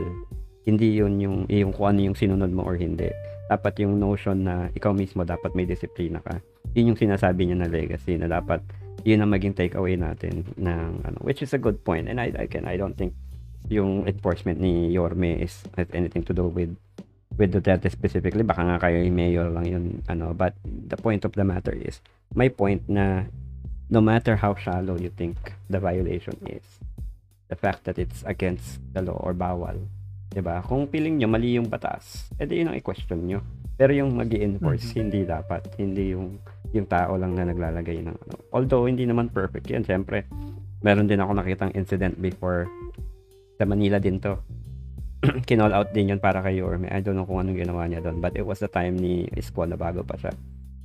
May street sa Manila na one way. Tapos, yung mga enforcer, diba, parang one way siya to the left. Tapos, kakanan ka lang dapat. Yung mga riders, mga panda delivery, ganyan, or whatever, lagi silang kumakaliwa. Oo. Tapos, yung banner na one way is nandoon sa malayo. Kumbaga, hindi siya Hindi kita kita. kaagad. Tapos, yung Tapos mga may nakaabang. yung enforcer nakaabang sa ibaba mismo nung one way. Ikaw, 'di ba? Ayun talaga yung buhaya. In my perspective, 'di ba? Dapat kung ang ano nyo is enforcement, dun kayo sa lugar kung saan magkakamali yung tao and you should be directing them to the right traffic. Na okay, bawal dito, doon Yes. ka sa kanan. Kumbaga, that will avoid penalty for the people and then will avoid traffic. Kasi ano ba nangyayari pag may inuli ka sa one-way street? Nagkakaroon ng komosyon, nagkakaroon din ng traffic. Yung ini-enforce ninyo, nagkakagulo din. And then yun nga, kumbaga bait siya eh. And then this is not unique in Manila. It's just the most recent example I heard. But there's so many places na bait talaga. Ginagawa nilang bait yung batas. Hinuhuli ka nila in the moment na nagkamali ka na instead of deterring na magkamali ka. Kasi nga, kung bago ka sa Yeah. place, hindi mo naman alam ano bang nangyayari, di ba?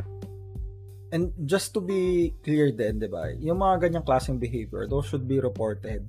And the people that are responsible for that kind of behavior should be punished by the fullest extent of the law. Kasi, alam mo yun, ang dami-dami kasing enforcer na ginagawa nila ng ayos yung trabaho nila. Madami yan. It may not be perfect, but they've gotten a bad rap because of this number of people that have been committing these types of crimes. Yeah, I'd call them crimes kasi ano yan eh, they're soliciting bribery most of the time, 'di ba? And alam mo 'yun, I agree with that, consistency talaga and discipline. Kasi doon kasi na-highlight na kulang talaga tayo sa disiplina because the solution to it is to force us into complying. Basically, 'di ba? Parang kailangan natin na this is what I observed in Davao when I went to Davao like how many years ago na yan? Parang 4 years ago na parang papaano ka hindi susunod sa batas. Almost every other kanto may nakastasyon na police. And if you implement something like that to traffic laws, so one of the examples that I like is yung mga non-contact apprehension na merong mga area na prone to speeding, tapos nalaman nila na may namamaril ng laser na camera doon na speed, suddenly biglang nagbabago yung behavior ng mga drivers. And I think that's good. I mean, one of the, at least one, I've heard this from somewhere na manpower yung isa sa mga issue with that. And I think yun nga, it is an investment, yes, but non-contact apprehension could be one of the steps that we could take to go to that direction. Kasi tama naman, mahirap nga naman talagang mag-deploy ng ganong kadaming tao. Tapos, alam mo, these people are not well paid and that is also one of the causes of corruption. But naman. Yun ang problema kasi it should come two ways. For those people that will learn more from, at least theoretically, from the new LTO program, you need to be able to apply that. And hindi porke ginagawa ng iba. Kasi yun yung discipline di ba? Yung kahit sino yung kahit walang nagbabantay sa'yo, dapat talaga ginagawa mo yung tama. Kasi alam mo naman yun a lot of the things that these people are doing, we already know is wrong. Alam na natin na mali na mag-counterflow ka. Alam na natin na mali na sumingit ka sa kanan. Alam na natin alam na natin na maling mag-tailgate, maling lumagpas sa speed limit. But that's the thing we know it. Kasi everybody else is doing it, okay lang. Exactly, yun na nga ang problema. Kasi there is at a point here, there comes personal responsibility talaga. You need to be personally responsible for your own decisions. And alam mo yun, it's wishful, it's very wishful, very hopeful for me. I would even consider it utopian, considering na Pilipinas to hope that people would just follow the traffic laws, even the basic ones. And I know we're capable of it kasi when Filipinos go abroad, they go to other countries, they comply. they Yes. follow kasi yung environment was set up that way na susunod. Na if you don't follow, you stick like a sore thumb. Ikaw talaga yung naiiba. And when, alam mo yon, simple lang na ano kagaya ng docu that I watched earlier, yung pagtatapon ng mask. Like the Mm-hmm. biggest, 'di ba ngayon, we know impact of plastic to the environment. We know yung gaano kalaking problema. So a lot of measures are being done to prevent yung pagtatapon ng basura or plastic LGUs. Bawal na yung papel, bawal na yung plastic, puro paper bags na mga ganyan. Di ba marami ng rules? But being Mm-hmm. relatively bago yung mask as a problem, lalo na yung disposable mask, walang enforcement, walang kahit anong rules that's placed na kung paano safely dispose yung mask. So, ang question there is, why don't we apply just the same logic kung ikaw may disiplina ka as a normal person? Hindi porket, 'di ba, pwedeng gumamit or pwedeng ano ng plastic. Yung mask mo, you will treat it the same way. Kumbaga, itatapon mo lang kung saan, iwan mo. Mm-hmm. Dapat you should dispose of it properly kasi it's the next big problem outside the pandemic, yung aftermath kapag naayos na yung health problems. And what do we do with all these non-biodegradable PPEs like masks na will be environmentally hazardous, which can create another, set of problem. Dapat as a person, kumbaga, mag-ano man ng ano yung disposal ng gobyerno or hindi, you shouldn't just be throwing it around. Dapat may sarili kang responsibility. Hindi porket, 'di ba, alam mo yon, kailangan ba i-itemize yung mga bawal itapon? Kailangan ba i-itemize yung bawal na iiwan mo sa ganitong lugar? It's just really the common sense and yung self-policing, yung discipline nga na tinatawag na it's not right to throw your waste kung saan-saan.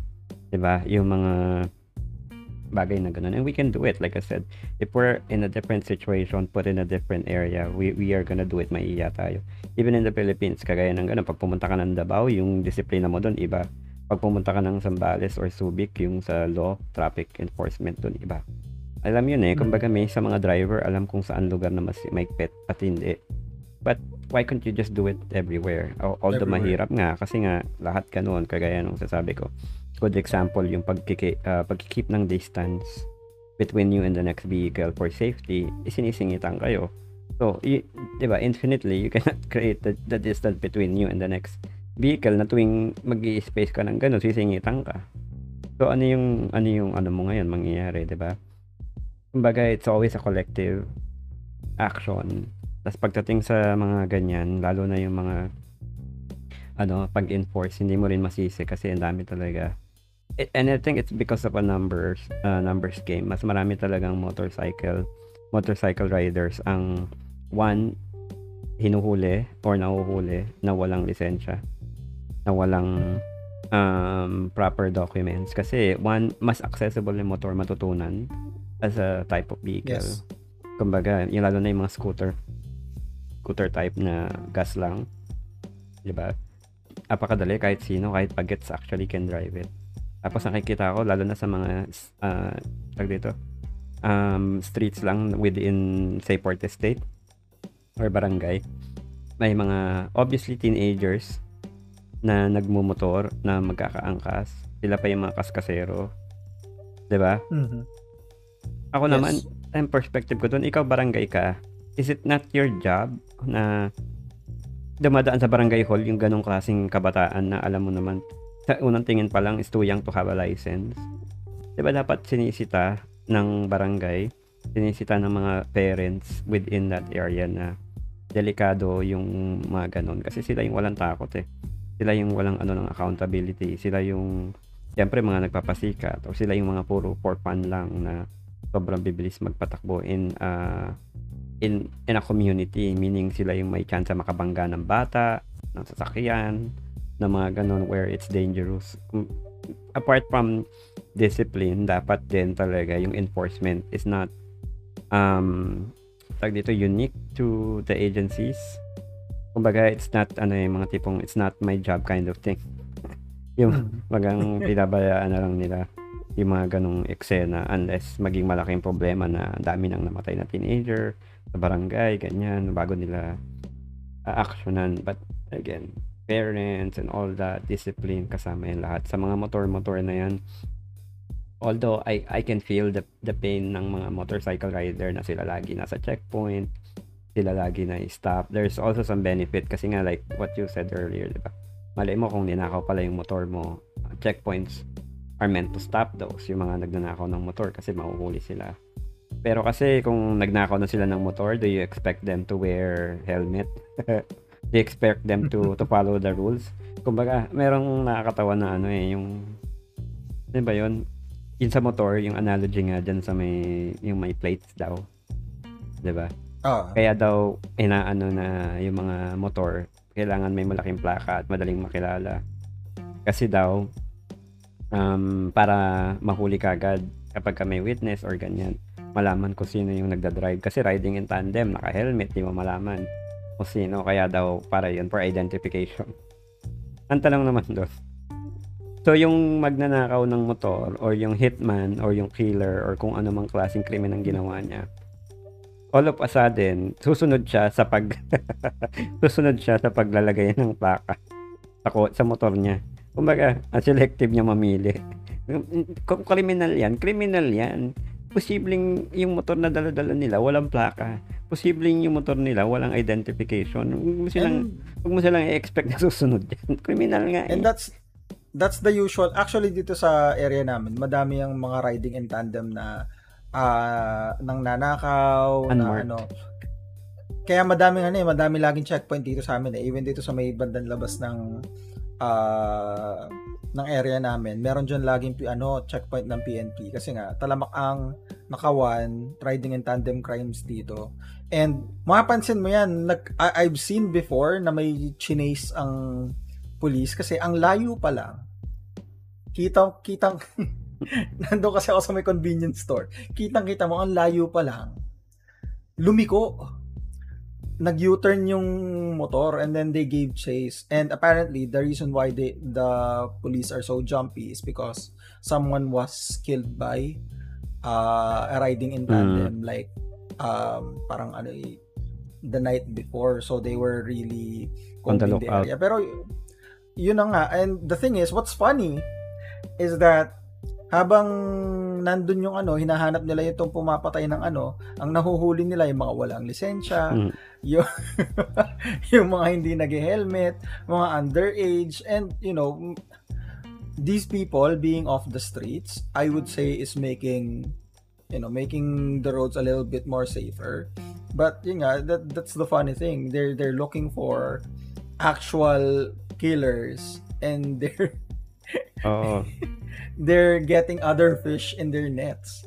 Pero yun lang yung doon. I do understand na hassle ngayon. I've seen, I think it was Rafi Tulfo na sinasabi nila na dapat how the motorcycle riders are being treated, ganun din dapat daw i-treat yung mga four wheels. In a way, I kinda agree, but if you really take a look at it, na parang statistically, just because motorcycles are more accessible, just because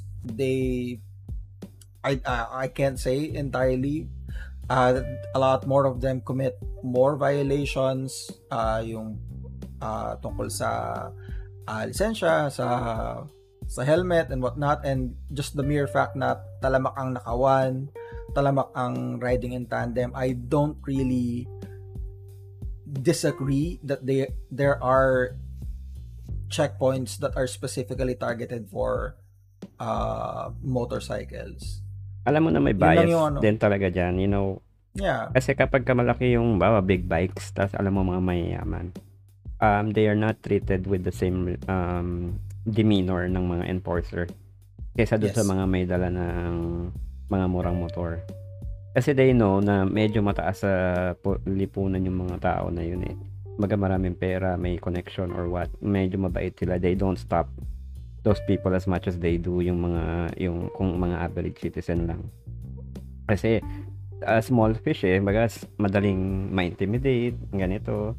Sila yung nakikiusap. Alam mo na pagka yung mga people in authority, pag piling nila kayang-kaya nila yung medyo kupal din yung mga yan eh. Pero pag ano naman, sila naman yung mukhang kawawa kapagka medyo may pera or malalakas yung loob ng mga It's inuuli it's the nila. same with four wheels, 'di ba? Hmm, I think we've seen several videos wherein um pag yung mga bigating sasakyan yung hinaharang nila for some reason, for traffic hmm, violations and whatnot, iba talaga yung demeanor. Sometimes it goes overboard na medyo masyado nang mayabang yung nasa four wheels, nasa four wheels. But yeah, that's the thing kasi meron talagang imbalance when it comes to that kind of dynamic. And it's a complex issue. It's clearly wrong that there is that kind of bias, but alam mo, at the same time, if there are violators, of course they should be held accountable. It's just a matter of equal enforcement. That's my view on it. oo. Well, anyway, pagdating din sa may LTO rule na 'to, I think the intention is good. I don't think it's just the solution at this moment, or maybe it's just step one of the many solution. 'Di ba? Ang dami pa rin kasing step to be taken, but Mhm. eto lang yan, any laws, any rules you put in place, if you don't enforce it well, or if you don't enforce consistently, it doesn't, kumbaga hindi niya na-achieve yung objective niya to begin with. Simple as, kagaya dati, di ba? For PWDs, sa building code, they require people to have PWD accessible facilities. Meaning kapag tinayo yung building mo from this year onwards, dapat you follow certain grade ng ramp, you follow accessibility requirements and all that. Ang nangyayari, it's for compliance. So, I've seen ramps where sobrang steep, basta may ramp, so pumasa. Kumbaga, alam mo yon, area of Yeah. corruption. But, so, mag-build ka ng building, nagbigay ka ng ramp, does that meet the purpose? Yung mali doon, yung enforcement di ba? So, kumbaga, may ramp nga siya for the face of it, pero hindi naman yun magagamit. Kasi kung ikaw talaga PWD, naka-wheelchair ka, it's dangerous to be in a ramp with that slope. Kumbaga, it's even more dangerous kaysa mag-stairs. So, pero yung enforcement ang mali pumapasa yung inspector noon. 'Di ba? They allow the Yeah. building to operate. Dapat it should not have happened to begin with. Doon din nagkakamali Tapos ikaw din naman, 'di ba? Business owner ka. Yes, I know it will require more space, will be a little bit more expensive, but you should think na it open up your business for people na would not rather go there kung wala kang ramp or your ramp is not accessible. Kumbaga, it should be a big factor. Again, conceptually, when you think of it, maganda yung rule, pero yung implementation is wrong. So, it applies to a lot. Hindi lang sa LTO or sa kasi marami lang. This is just the most obvious example Ang daming nagda-drive na hindi dapat. Ang daming na natuto lang kung kanino mag-drive. They don't even teach yung mga traffic rules Ang tinuturo ng mga magulang pag nagda-drive yung just pump stop and go, paano umandar. Tapos Paano lumiko? bala ka sa buhay mo. Tapos sumuha ka na lang ng lisensya, di ba? They don't even follow that kind of logic. So, kumbaga, it's a long way, but yung incident, we should expect more kamote riders, four wheels, motorcycle, if you yourself becomes a kamote rider. The only way na mawawala ng kamote rider sa kalsada is kung ikaw mismo, you try not to become a kamote rider. Di ba? Magandang example niyan yung ewan ko ba, may culture din sila sa Ito lang parang to end the conversation around the motorcycle and the kamote rider. Yung mga lugar na pinupuntahan nila na ginagawa nilang racing, yung ginagawa nilang banking eksena na meron silang mga clubs or groups in Facebook na nagmomotor, punta sila sa say, ano ba yun? Yung tunnel na sikat Kaibiyang? yun. Tapos kasi may mga twisty roads yun may mga area doon na ginagawa nilang racetrack, ginagawa nilang so may mga nagbi-video pa, kaya ang daming aksidente video kasi they as a group condone that exercise na doon nagpa-practice, doon nagba-banking yung mga motor. You see so many private vehicles na nasasalpok ng mga yon, 'di ba? Sirang-sira yung harapan kasi they're speeding and they're banking. Yung motor naman nila is not built for that. Yung pagbabanking and to begin with, public street yun. You do whatever you want, but go to private track, hindi doon sa ganung lugar. Hindi porket yung ganun yung gawa ng kalsada is an excuse to go there. Kino-condone, may mga nagko-comment, may mga channels that are just for those types of group. Dapat kino-call out yun dapat yun inaano sabihin nila, kano yan lang kaya ng mga ganito, mga simpleng tao. Go elsewhere na It's walang not, yeah. sasakyan o hindi yung mag-build kayo, ang dami yung 'di ba? Mag-contribute kayo or whatever. It's just that not the right place to do it. Kumbaga, kung gusto niyo makipag-coordinate kayo sa LGU, isarado niyo yung kalsada for a day, make it official na walang private vehicle, yung kung ikaw you don't think of your own risk, so sige, bahala ka. Pero yung mga napadaan lang doon na masasalpok na mga nag-overshoot na motorcycle, 'di ba? And these are organized groups with license and all that. Tapos, 'di ba, pinagbabawal. Ang ginawa ng gobyerno nila doon, pinagkakakitaan na lang 'yun Tuwing pupunta doon, may dadaan, parang mayroon silang environmental fee. Ina-charge na nila ng mga hayop imbis na enforce. Gawing ligtas yung Oo. Tingnan mo, mahirap but the problem is it's being condoned and it's being perceived as okay. The more that may nagsusupport ng ganun, feeling natin okay lang yun. Di ba? Yun ang mali. Yeah, my partner was actually in one of those accidents. Nakasasakyan sila. I think it was Vios yata nung tito niya. They were on their way sa Pico de Loro and then may nakasalubong sila mga nagbabanking na yan. Nag-overshoot yung motor and they weren't even in the inner lane. Talagang overshoot lang talaga nung bumangga yung motor, na total yung harapan ng sasakyan, and then the person was severely injured. It was super lucky to not die. And the thing is, syempre nung nangyari yon, ang nangyari, nakiusap pa yung yung pamilya nung rider, natulungan sila sa papagamot. And alam mo yon, hindi lang it is already traumatizing enough and now you're asking for money. Oo, parang hindi naman niya kasalanan. Yes, accident yun, I get it, but bakit biglang responsibility ko yung pagbabanking ni Tanga? The place was not built for that. I mean, ilang pinaka-work. Ito yung may punta kaming lugar, tapos alam kong dadaan doon, we try to find another route. Ang problema kasi, you can never be too careful pagdating sa ganun. Ang ingat-ingat mo, tapos curb, may ang bilis-bilis na mag-overshoot, 'di ba? Tapos naka-video pa 'yon, parang papalakpakan pa nga yung mga gonggong parang galing-galing pa ng mga hayop Pag may mga near miss sila. I mean, I get it. It's fun, may thrill, yung camaraderie. I don't discard all that. The fact that it puts other people in danger and yourself also is already risk. Pero yun nga, if you disregard your own safety, okay lang, wag mo lang idadamay yung ibang tao kasi you'll never know kung sinong sakay nun. Halimbawa yun, di ba? Halimbawa sa impact nun, malay mo sa kotse naman yung may namatay, di ba? Yeah. May nauntog, may or bata, what, may baby, or what, di ba? Napaka nun super risky. Dapat talaga i-demanda yun. I would even go as far as holding the LGU accountable lalo na kung alam nilang prone yung area nila doon. Hindi man lang nila i-enforce, pinagkakitaan pa, chinarge na lang yung mga nagpupunta. Alam mo lang pinagbawal nila kung yung pagbomba sa loob ng tunnel. Diba? Stupidest. Yung pinaka-pwede nilang ipagbawal na yung mga kwento. Yung pinagbawal nila, ang gunggong lang And one point, mahirap kasing ipagbawal yung motor in general to pass through the area. Yeah. Kasi kalsada yun they have the right to pass through.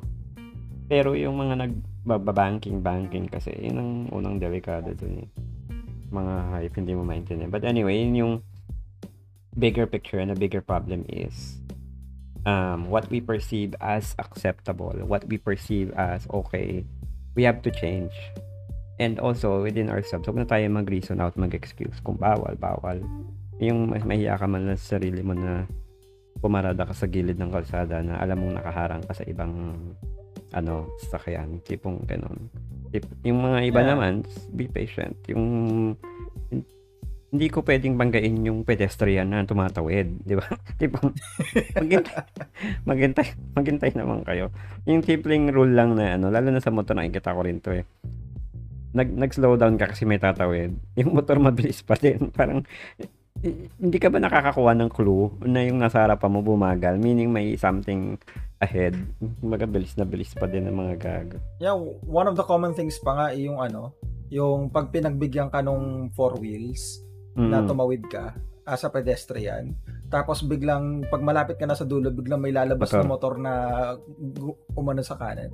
And yun nga, it might sound super cliche, but if you want things to change, start with yourself. Kasi wala naman hindi mo naman pwedeng basta sisihin.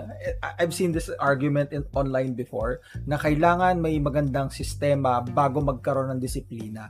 I agree, kailangan ng sistema. The better the system, the better it is. But discipline shouldn't be a product of a good system. Discipline is discipline for a reason. It should have been na meron ka magandang sistema all the while you are already being a disciplined individual. Ang discipline at ang batas should be for the people that are violating despite the fact of or despite the existence of the law.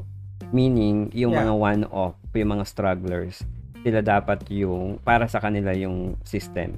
Kasi nga, bawal, tapos may lumabag pa, huhulihin.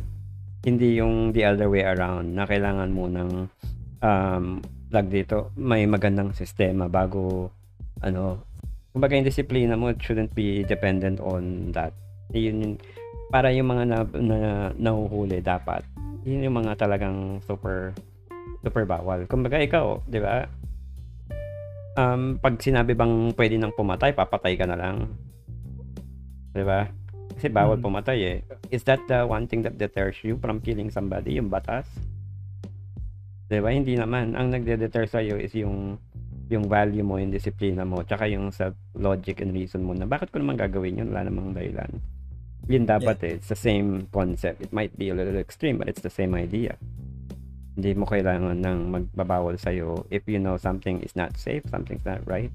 Hindi mo dapat ginagawa yun. Yun yung number one distinguishing factor. Discipline is within yourself. Diba? Yun yung mindset. And ayun nga, kapag may nilagay ka sa gobyerno, hindi yan sila yung gagawa ng lahat. You expect them to lead the change, but you also have to be part of the change. Hindi magbabago yun kahit naman anong gawin kung hindi ka mismo magbago. Diba? Yeah, nasa tao pa rin kasi talaga yan eh. Just imagine if suddenly, when you wake up tomorrow, lahat ng motorista ng Pilipinas at saka Japan nag-switch. I would bet na the Japanese drivers that would be transported here would immediately be disciplined, and then yung mga tao natin pupunta sa Japan, yung mga magkakanda gulo-gulo kasi magugulat sila, ay nanguhuli pala dito, hindi pwede. Hanggang sa kanila ma-realize na the system is already so stringent that you won't be able to do anything. Alam mo yun, yung kailangan pa malaman muna nila na hindi pala pwede. Even though they know right from the beginning that it's not an okay thing to do. Tinetest But kasi. Anyway, yun nga. Tinetest parang natin. tinitingnan nila kung saan pwedeng mag-violate without the repercussions. And that's a stupid thing. Pag nahuli naman, pwede naman makipag-usap. Hindi ka naman pakiusapan. Ito nga, pag di pa napakiusapan, ikaw pa masama eh. Galit ka pa. Oo, yun pa yung masama eh. Ako man, pag makakausap eh, alam mo yun. I don't know. It's stupid, but that's what you see in the theme of the videos. Karamihan, puro ganon. I feel for them na syempre magbabayad ka, what na. Pero kasi may ginawa ka eh. Hindi nga. Nagpark ka sa harapan ng no parking sign. How can you even dispute that? Diba? It doesn't even make sense. It's blatant disregard of the law and you should be held accountable. Walang pinagkaiba yun. Diba? So anyway, yan ang ating topic this week. Napaka-colorful. Daming angles ng Kamote Rider version, but unfortunately it always goes back to what you can do as an individual that would really help and benefit the entirety. Hindi yun talaga yun nga yung dito, disiplina sa kalsada. It's for your safety. Don't think that you're doing it for others. Always think na para sa iyo yun. Kaya yun ang I want to live with that. And then sa LTO and any other government agency in the future that tries to do something new, I do not deter you from doing anything. I think progress is always accepted, but you always have to make sure if it's the right thing to do at that moment. Kumbaga, you have to reevaluate. Hindi porket may nakaisip ng policy, gawin na kagad. You always have to understand the root cause kasi at the end of the day, you're only gonna be faced with criticisms and more criticisms. Magkakaroon ng dissent, meaning hindi talaga susunod yung mga tao lalo dahil they don't trust the process. There's no credibility in it. Yun lang. Ito kong to end with in terms of that notion. And hopefully everybody gets to drive safe with the pandemic and everything. We don't want any more misfortunes to happen from anyone. All right. And that has been our episode this week. Let's see you all again next week. Have a great day, Alrighty, guys. bye. Bye bye.